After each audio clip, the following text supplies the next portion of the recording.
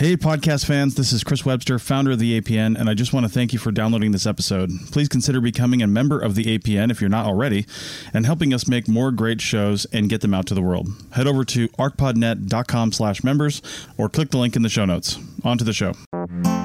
You're listening to the Archaeology Podcast Network.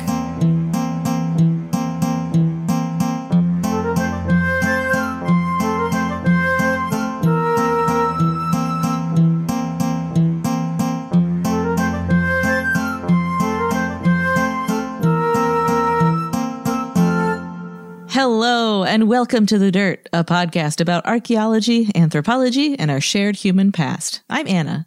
And I'm Amber. And thank you all so much. First of all, thank Anna. Thank you, Anna. You don't have to thank Anna. I'm thanking Anna.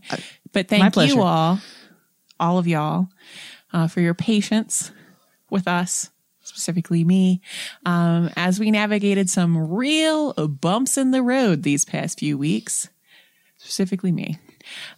We are always blown away by the community that y'all have created around the show and by your support, your generosity, and your understanding when we, two humans with lives and jobs, get bogged down by our lives and or jobs. So thank you. Like, genuinely thank you. Truly. And speaking of support, we got to shout out a whole passel of patrons. How's that for a collective? Noun. A passel of patrons. A passel. Thank you to Tom, Claire, Pierce, William, and CT for subscribing over at patreon.com/thedirtpodcast. And we hope you enjoy your bonus content, of which there will be more soon as we get back on track. Yep. And that track that we happen to be getting back onto today is a cool one. We've got exciting episodes lined up and a couple of very special guests that we're looking forward to. Some of which is like news to me because I've just been so out of touch with everything. You'll like our guest that you don't know. God, I'm so sorry, everyone. But let's not get too ahead of ourselves. What? I mean, it would have worked if you hadn't. You betrayed yourself. Let's take it slow.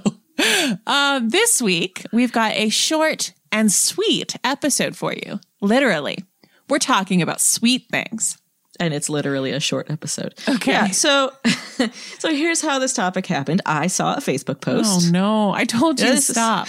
It's a one time a day when I look at Facebook before I remember that I don't like it. Oh, God. No, this was a good one. This was via a friend from the Association of Tribal Archives, Libraries, and Museums. Oh, and it was basically a reminder that in parts of North America, it's currently maple tapping and syruping time, and to consider getting your maple syrup from indigenous sources, because there are lots of indigenous-owned companies in Canada and the US that produce maple syrup for consumption. And I realized when I read that was something that I really hadn't thought about very much. I know a little bit about maple sugaring because I grew up in Connecticut and my folks live in Massachusetts, and I've been to some local festivals, some sugaring festivals, where people make maple syrup using traditional methods.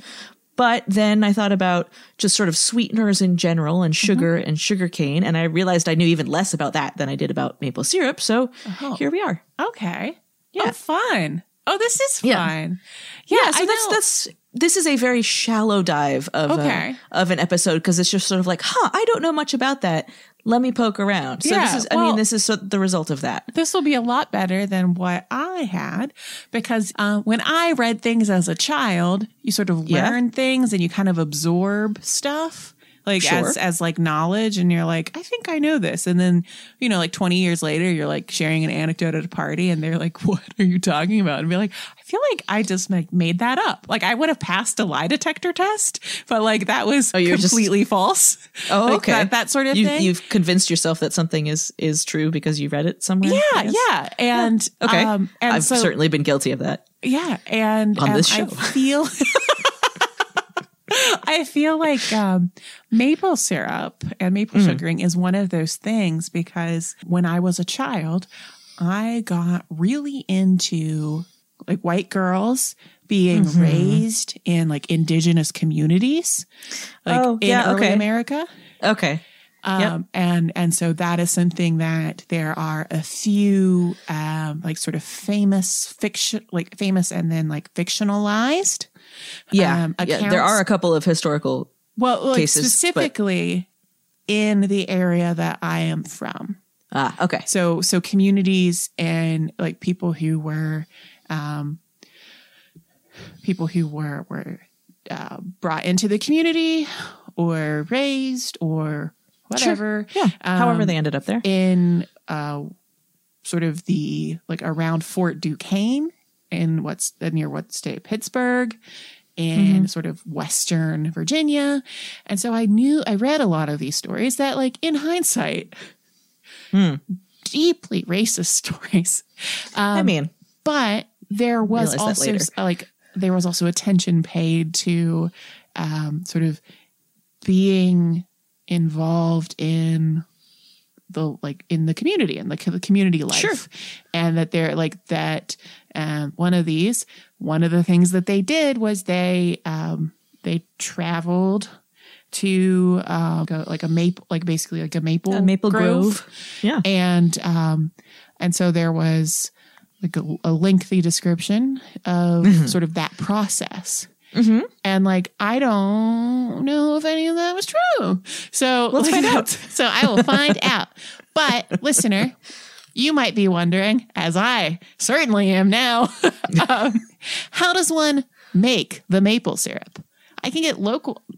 There's like local maple syrup at the community market downtown. Yeah. And I'm just like, where'd you get it? And so I like drove home and like looked at the maple tree in my neighbor's yard and was like, can I syrup that? Yeah, you could. One could. Yeah.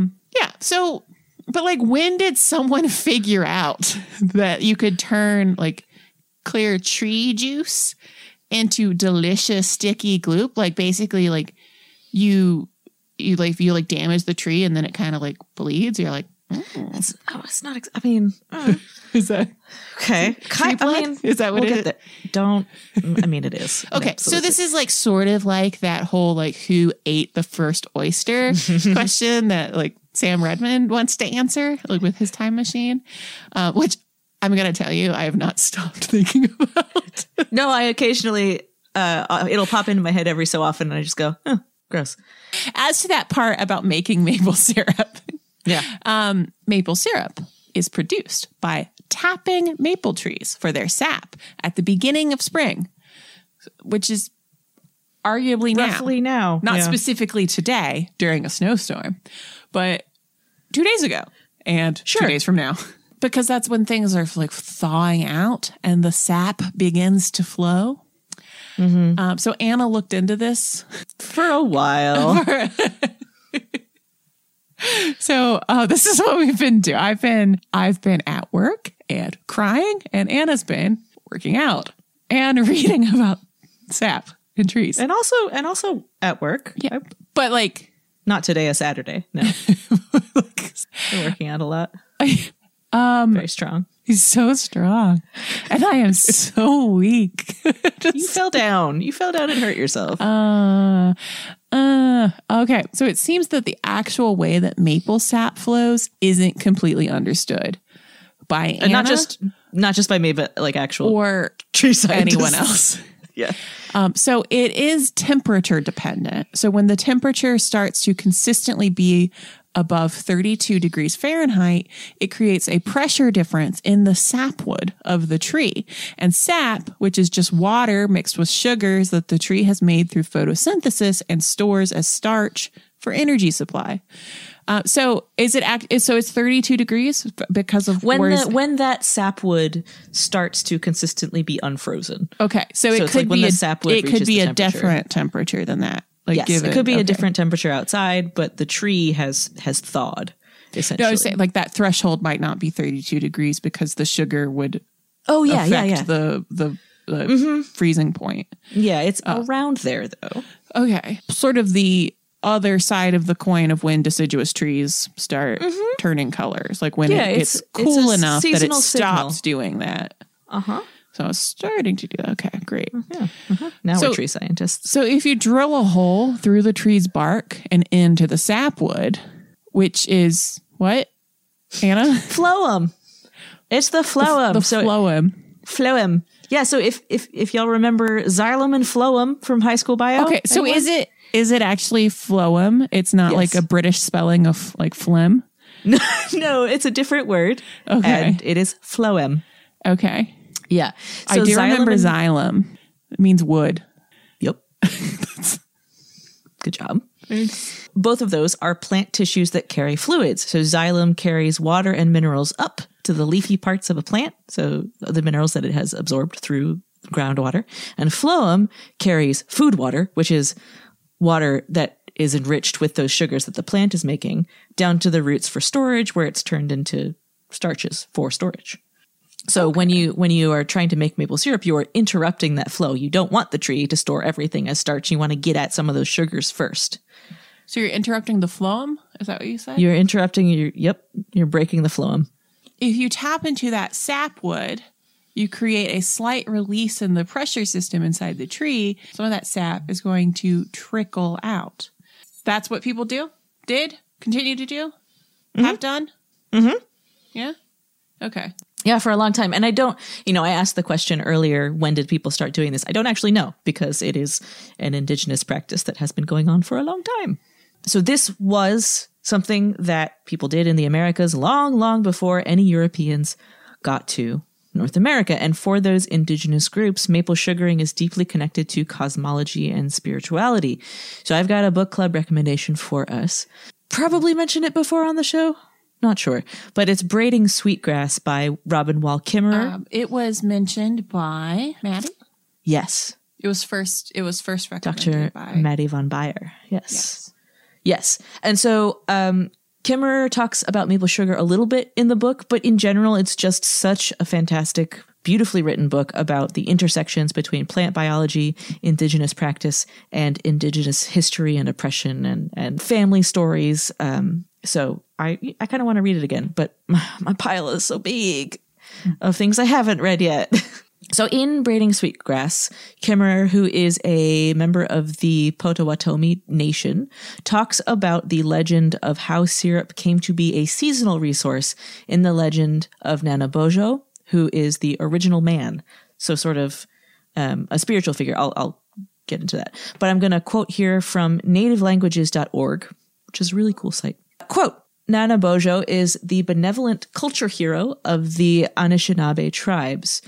His name is spelled so many different ways, partially because the Anishinaabe languages were originally unwritten. So English speakers who were sort of transcribing just spelled the name however it sounded to them at the time, which is, I'm probably French too.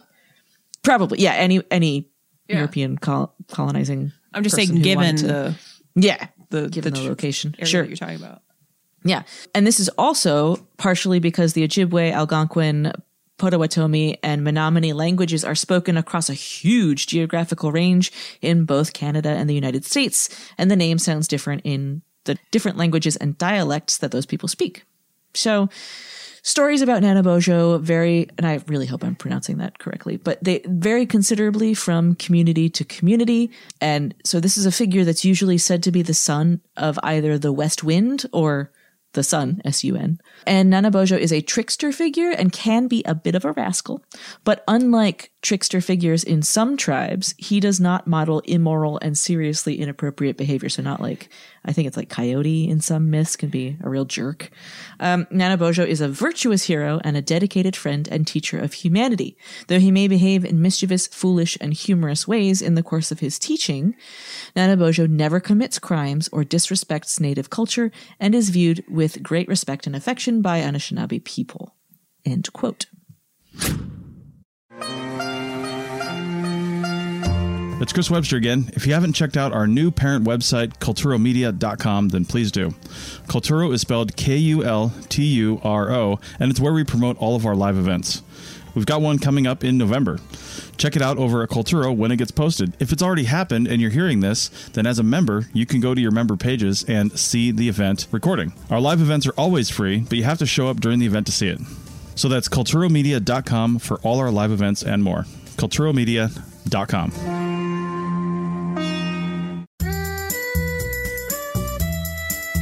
Chris Webster here, founder of the APN and host of several shows. I just wanted to let you know about our membership program and what it offers.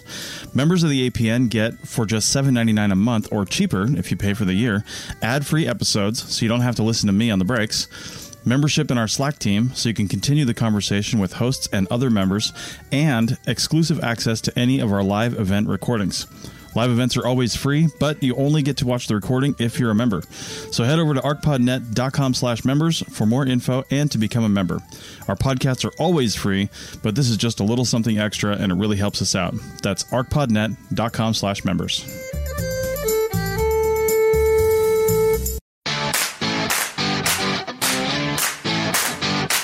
This is Chris Webster at the APN. I'm also a project manager for several industries. I wouldn't be able to keep on track with really anything if it wasn't for Motion.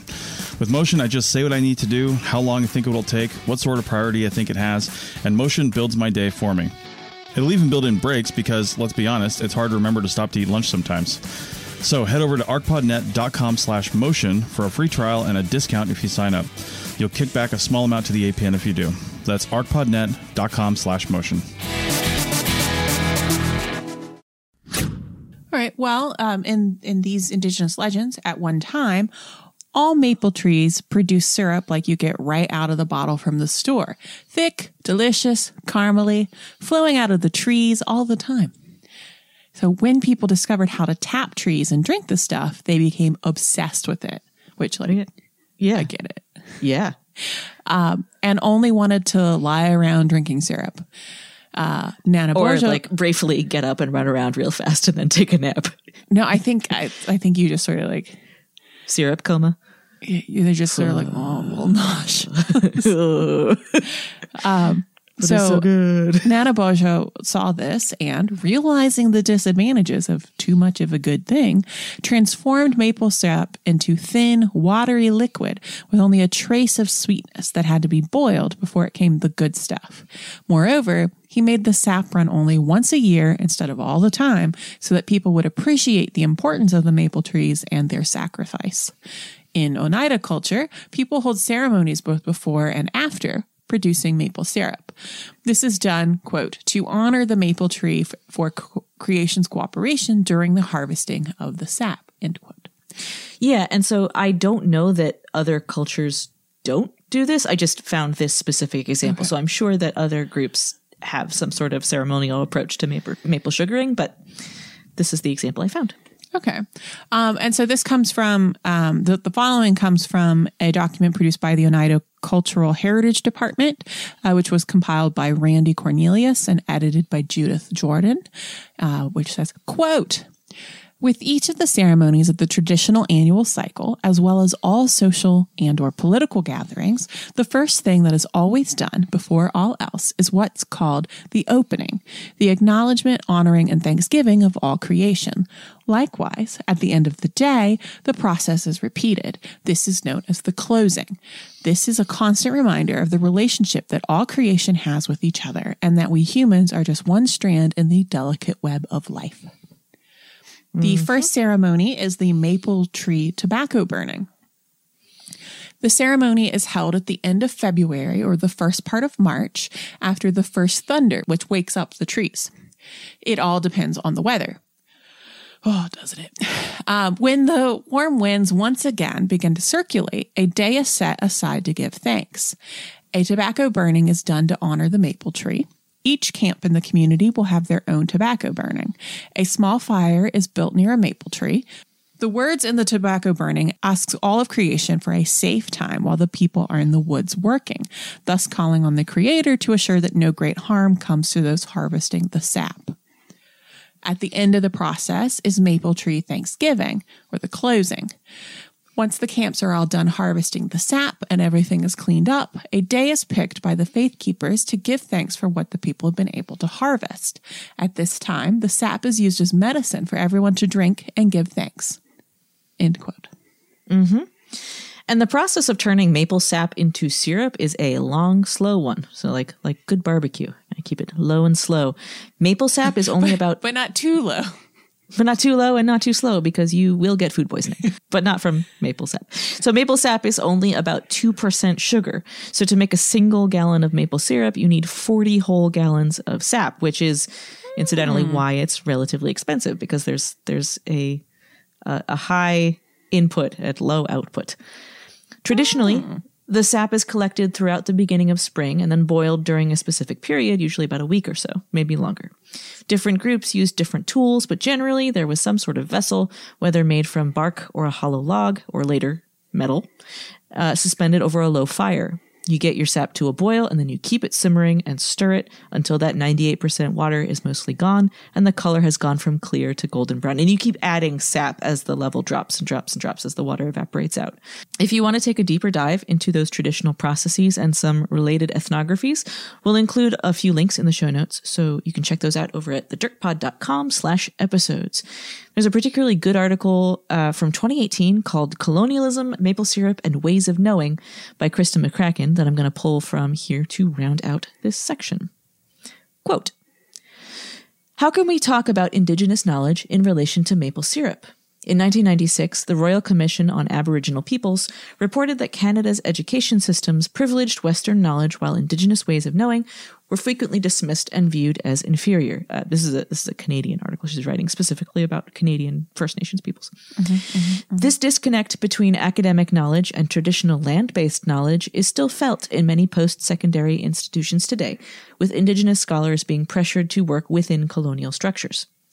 An artistic approach to acknowledging this loss and the colonial impact on maple syrup can be seen in OO Canada, a 2016 collaborative project which created unsettled maple sugar candies. The candies came in numerous shapes, including buffalo, barbed wire, a noose, and other items representing the harm inflicted toward the land and Indigenous peoples. Distributed at public commemoration events and to the general public, these Indigenous-designed maple candies challenged settler Canadians to think about colonialism in relation to a product that is commonly associated with the national identity of Canada. End quote. And this is true in the U.S. as well in terms of Indigenous knowledge within colonial structures, not to specifically throw Canada under the colonialist jerk bus. So we're going to be talking a lot more about Indigenous land stewardship and practices in an upcoming episode, so I don't want to spoil that too much. So stay tuned. And if you listening, you with the ears, are someone who studies or takes part in Indigenous stewardship practices, or you know someone who does, who might want to talk with us, please contact us at thedirtpodcast@gmail.com. We'd love to talk to them. We'd always rather give a platform to someone closely tied to the research or the knowledge rather than have us tell you about it third or fourth hand. So with that, we will take a quick break and be right back with more sweets. Hey fans of APN podcasts, we've got lots of designs over at our TeePublic store. Every purchase helps out the APN with a few cents back to us. Check out the high-quality t-shirts, stickers, phone cases, coffee mugs, and a lot more. There are lots of colors to choose from in most of those items, and TeePublic often runs 30% discounts. So check out the store at arcpodnet.com/shop. That's arcpodnet.com/shop, and click on the link. And we're back. And we're not talking about honey, so everybody just unclench. It's okay. It's okay. I don't know how many people. Yeah, for those of you who haven't listened to episode 3 of the show when I jumped the shark, I tell a mildly traumatic story about honey. You can find it on our website if you want. It's also on SoundCloud. So it's on SoundCloud. Yes. Caveat auditor, I guess. Instead, because I'm not allowed to tell that story again, we're going to do the second half of this little short and sweet episode about sugar cane. Yes. Why did you say it like that? I don't know. Okay. Also, sugar cane. Big. Delicious. So, sugar cane is actually a grass. Do you mean in popularity or physically? Yeah. So sugarcane is actually a grass. Its botanical name is Saccharum officinarum L. Yeah, there's a subspecies designation. It's just L. So it looks a bit like bamboo, which is also a grass, and it can reach heights of 3 to 6 meters. Which, big. Yeah. So have you ever been in a sugarcane area? Field? I've not, but I've seen very long sugarcane stalks in stores. Well, there is something very unsettling. I imagine it's very claustrophobic. So I have not been in, I have not been in one. I have been next to one. Do they rattle in the wind? Seems like they would. Do. They kind of like whisper. One of the times that I ran away, I went to Belize. And so I went inland. So I went to Orange Walk. And so I got in a little plane and I got there, and it's like that airport was also like where they got their mail and they got like other stuff. And so it was a like dirt, like a packed earth runway that is just next to a stand of sugarcane, like 20 feet high, just like solid, just like dense, and it sort of whispers and shakes, and you can't see it. It seems like it's dark in there. Yeah. And so it was there is something to be said for it as like a site of violence.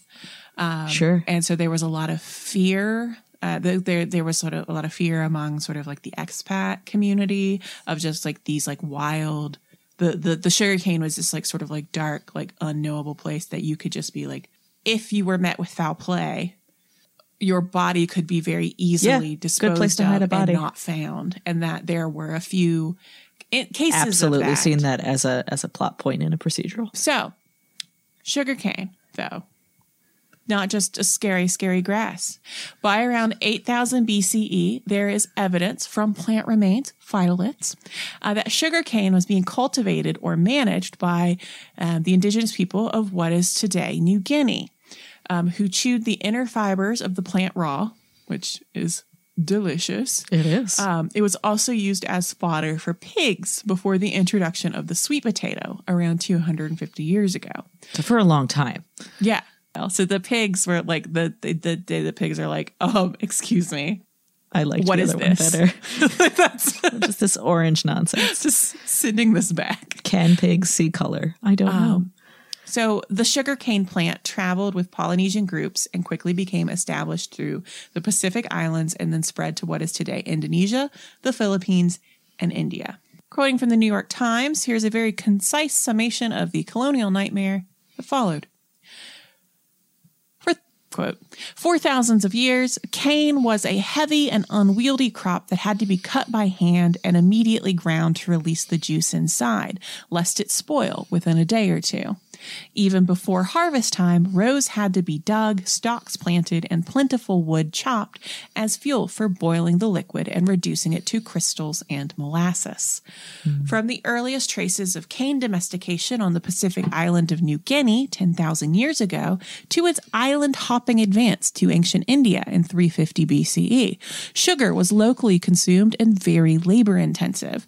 It remained little more than an exotic spice, medicinal glaze, or sweetener for elite palates. I didn't send you this, I don't think, but Google wanted me to write elite Pilates. I don't understand like Google what's spell Google's checks like lately? newfound anti-intellectualism. Like Yeah, it's just like, did you mean Pilates? I was like, I did not. No, I didn't. Thank you.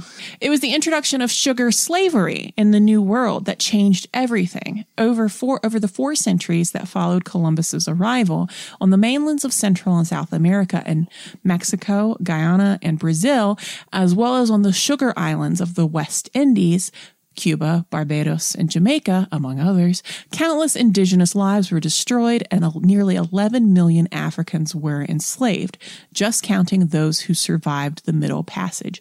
End quote.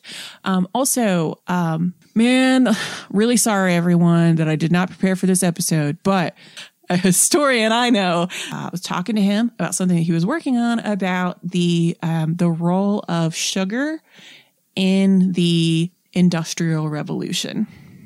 Okay. Interesting. That production and processing of sugar made caffeinated beverages more palatable. It also is like cheap, fast energy. And so it was a way to, it revolutionized. Keep your workers working longer. It revolutionized the nature of other forms of exploitative labor. But yeah, it has a role, not only like an economic role, but also when it was able to be produced at that level, it was able to engender other forms of highly exploitative labor extraction. The history of sugar is one that is closely intertwined with production, with exploitation of labor, of lives, and like almost unfathomable violence. This also is involved with other things that come from sugar, like molasses and rum, which come from sugar cane. Yes, they do. And so like all of this is much more nuanced and extensive than we're able to do justice in this episode. So we will be revisiting that aspect of the sugar trade someday. But also just like think about just in that like brief paragraph that we shared from the New York Times. And also like that one time I stood 5 feet away from sugarcane and felt freaked out, of just like, it's really hard to work with. And so the Pacific Island, who sort of first domesticated it and produced it and processed it, they were not doing it on a massive scale. No, it was community level. It was community level. And it was also the ways in which they used it weren't. Not a lot of processing all the time. They were sort of like they used it raw. Chewing on it to release the sugar as like fresh sugar cane. Have you ever had fresh sugar cane? Sure have. Yeah. And I've had things grilled on skewers of sugar cane. It's like a very like delicious special thing. But that is not the same thing as what happens like in the sugar that we get today. And a lot of that, setting aside, gosh, I feel bad saying that. And then the next words are going to be setting aside the nature of agricultural practices today, and sort of those sorts of like exploitation that happens there. This is not work you can actually do if you care about the people doing it. The sugar cane and the sugar industry was made possible because of slavery, because there was a seemingly unending supply of free labor, of labor and of lives and of bodies to just kind of throw on to just like burn through. Which is how that's also how the cotton industry works. Yeah. And both of those industries today also rely heavily on underpaid, exploitative, unpaid, and indentured labor. And so we'll talk about that some other time. We'll get Or there. You can just show up at a party that I'm at and I'll ruin your night by talking about it. Amber, tell me about sugar. Oh no. Instead of doing that more, we've got a couple. No, you say instead, and then I just talked for 10 minutes. Instead, we're going to do a couple more archaeological case studies that show how sugar was being produced and used in different parts of the world well before the sugar production industry and sugar slavery came into its own.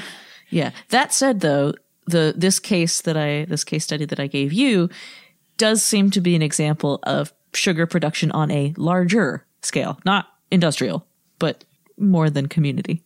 It was a good. What is it called? Like a product? What is Anna? Yeah, product. Is that what you call them? I mean, like something that you make and then you have a surplus. A commodity. And you sell it. A commodity. God, thank you. Oh my gosh. Okay. So at work 2 days ago, I was in a meeting and I could not remember the word cosmetics. And what my brain, in scrambling for that word, what my brain came up with was condiment. And I was like, it's like a condiment, but for your face. We got there. I had such a brain fart. I was just all my brain can think of is condiment. What is the word for a condiment, but it's on your face? And one of my coworkers was like, the plasticity of language, isn't it? Face sauce. Ooh, this is from a note on archaeological evidence for sugar production in the Middle Islamic periods in Bilad Asham, 2004, Catherine Strange Burke, the Middle East Documentation Center. So also, Bilad Osham, yes. That is Greater Syria. Okay, thank you. Quote, Tel Deir Allah is a large mound on the east side of the Jordan Valley, close to the Zerka River. Excavations from 1960 to 1967 by Henk. Yeah, his name is Henk. Henk.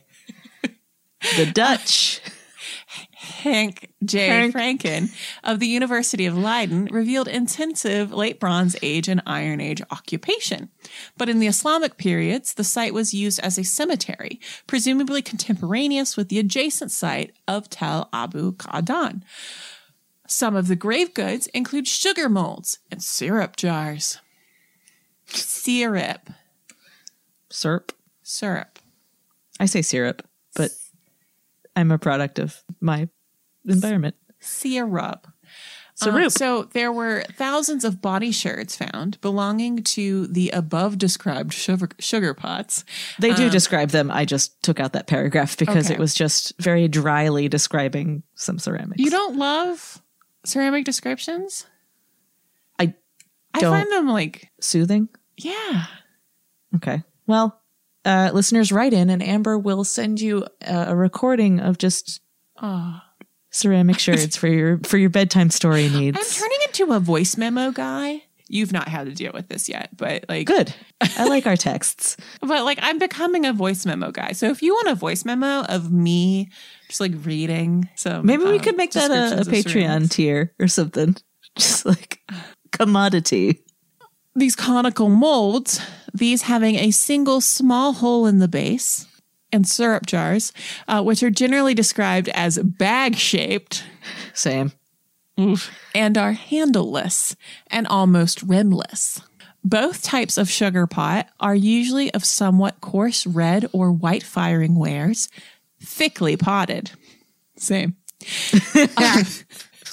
Only the interiors of the molds are smoothed. According to studies of those at Deir Allah and Abu Qa'dan, they were made with a combination of coil-built and wheel-thrown techniques. The molds come in various heights, keeping a generally standard rim diameter. They seem to be roughly standardized to 3 different capacities. Yeah. This dates to the 8th century CE, so that is the Middle Islamic period here. Yep. And so clearly they were standardizing their amounts, and because you can infer from thousands of body shards, pretty substantial production amounts. So it was probably a larger scale operation, but again, not industrial. And it was sugarcane? Yeah. I don't think it was date. I found this in an article about sugarcane. So no, because like date syrup is produced differently. Okay. You have, so with date syrup, you do, it's something called a madbasa. And I like that word. It looks, so what I've seen in archaeological context, it looks kind of like a soap dish, like a standard soap dish, like where it, you gotta keep the soap above it's a shallow dish and it's got sort of like ridges. Yeah. Okay. And so it's just for traction. Right, for the soap dish, but you have that, and it was sort of at an angle, so that you would put like a washboard almost. Not that steep of an angle. So let me describe how it works, and then you'll see why the angle is good. So you have so you would put weight. You would put weight on it, and so it would compress the dates, push the syrup out, the dibs, and it would run down and then sort of pool and then be diverted off for processing. So it's just a press. It's like a date press. Yeah. And then you determine which batch is yours and you yell, dibs. But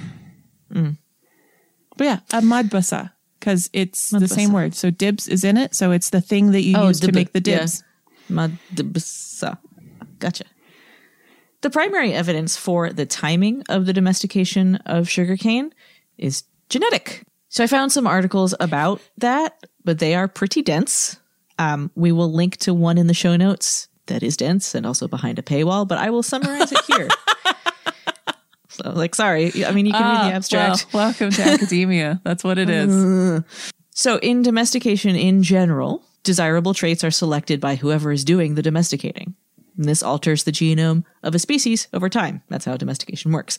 It also decreases genetic diversity in subsequent generations of a species because the genes or alleles, which are just different flavors of gene, for undesirable traits get weeded out over time. So you're decreasing the diversity of the types of genes that are available in a given genome. But in sugarcane, sugar content and total plant yield, so like total biomass that sugarcane grows as, are controlled by multiple genes in multiple different places in the genome, on the chromosomes. So in sugarcane, it's more complicated because it's not just one or two simple changes. And actually, in this data set, the researchers found that domesticated varieties had more genetic diversity than the wild version. So the major changes in the sugarcane genome that correspond to domestication have to do with how the plant metabolizes sugar.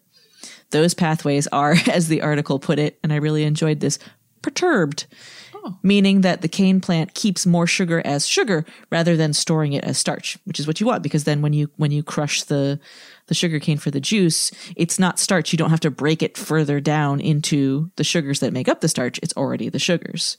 So that means that domesticated sugar cane is easier to process, and they don't have to cook the cane as you would if you were trying to make sugar out of, for example, beets, which are another sugar crop. Like there are like parts of the world where like the sugar market, like if you are buying sugar, beets all the way down, baby. It's beets. It's beets.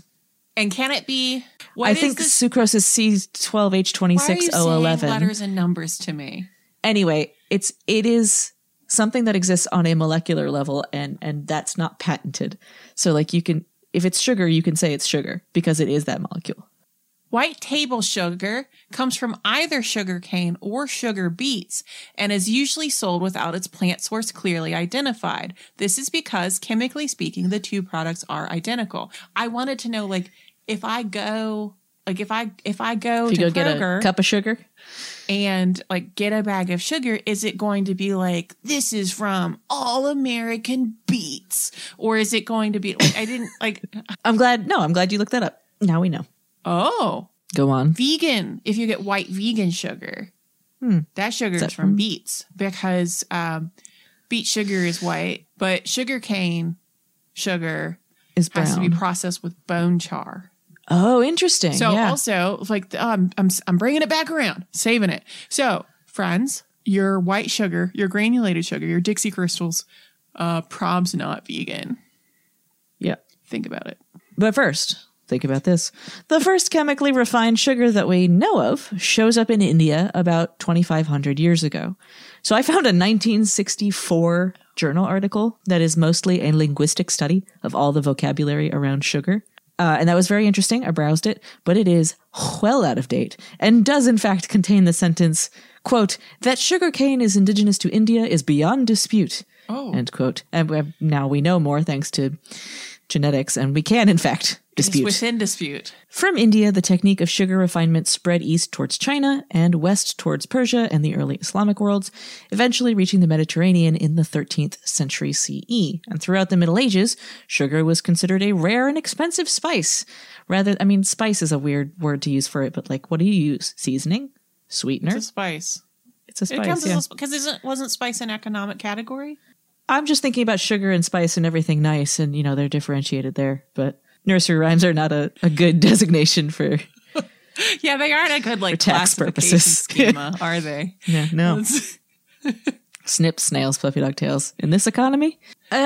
Sugar was a rare and expensive spice rather than an everyday ingredient. In fact, this is gross, it was fashionable in the 1500s for European nobility to have blackened and horrible teeth because it showed that they had access to all the sugar they wanted. So it became fashionable to blacken one's teeth, to be like, I am upwardly mobile and dentally challenged.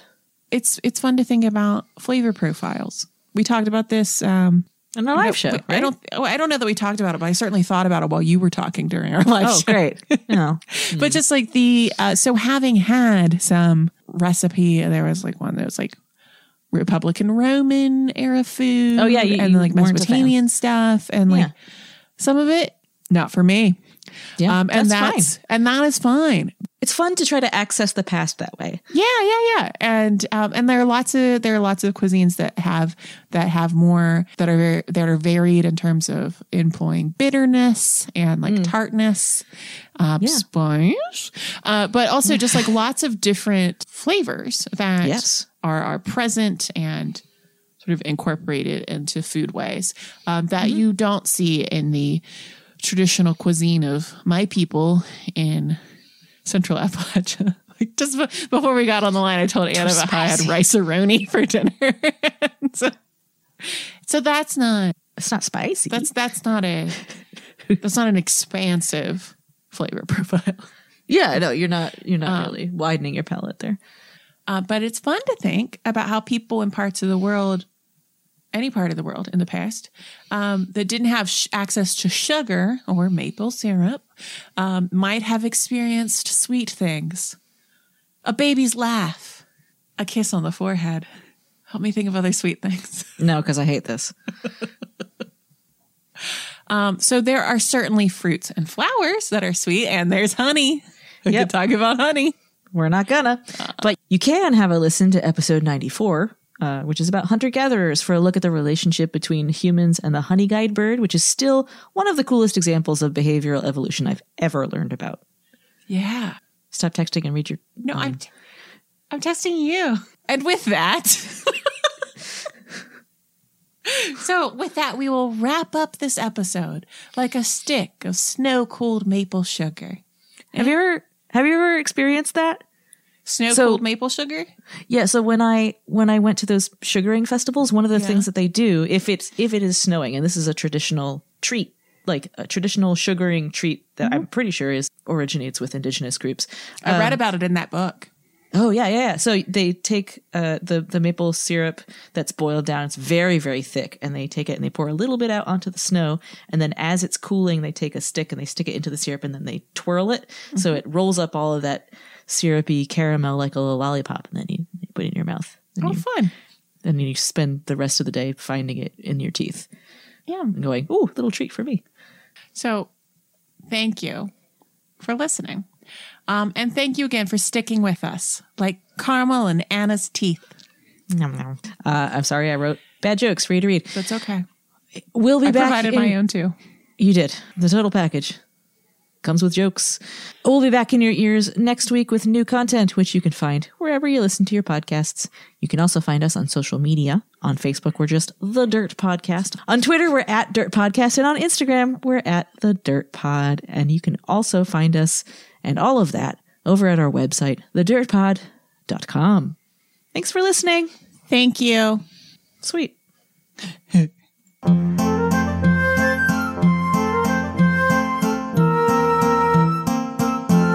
This episode was produced by Chris Webster from his RV traveling the United States, Tristan Boyle in Scotland, DigTech LLC, Cultural Media, and the Archaeology Podcast Network. This has been a presentation of the Archaeology Podcast Network. Visit us on the web for show notes and other podcasts at www.archpodnet.com. Contact us at chris@archaeologypodcastnetwork.com. Thanks for listening to this podcast. Please consider leaving a review on your favorite podcasting app. You could also consider becoming a member so we can keep content like this free and available to all. Check out pricing and info at archpodnet.com/members. Thanks again and have a great day.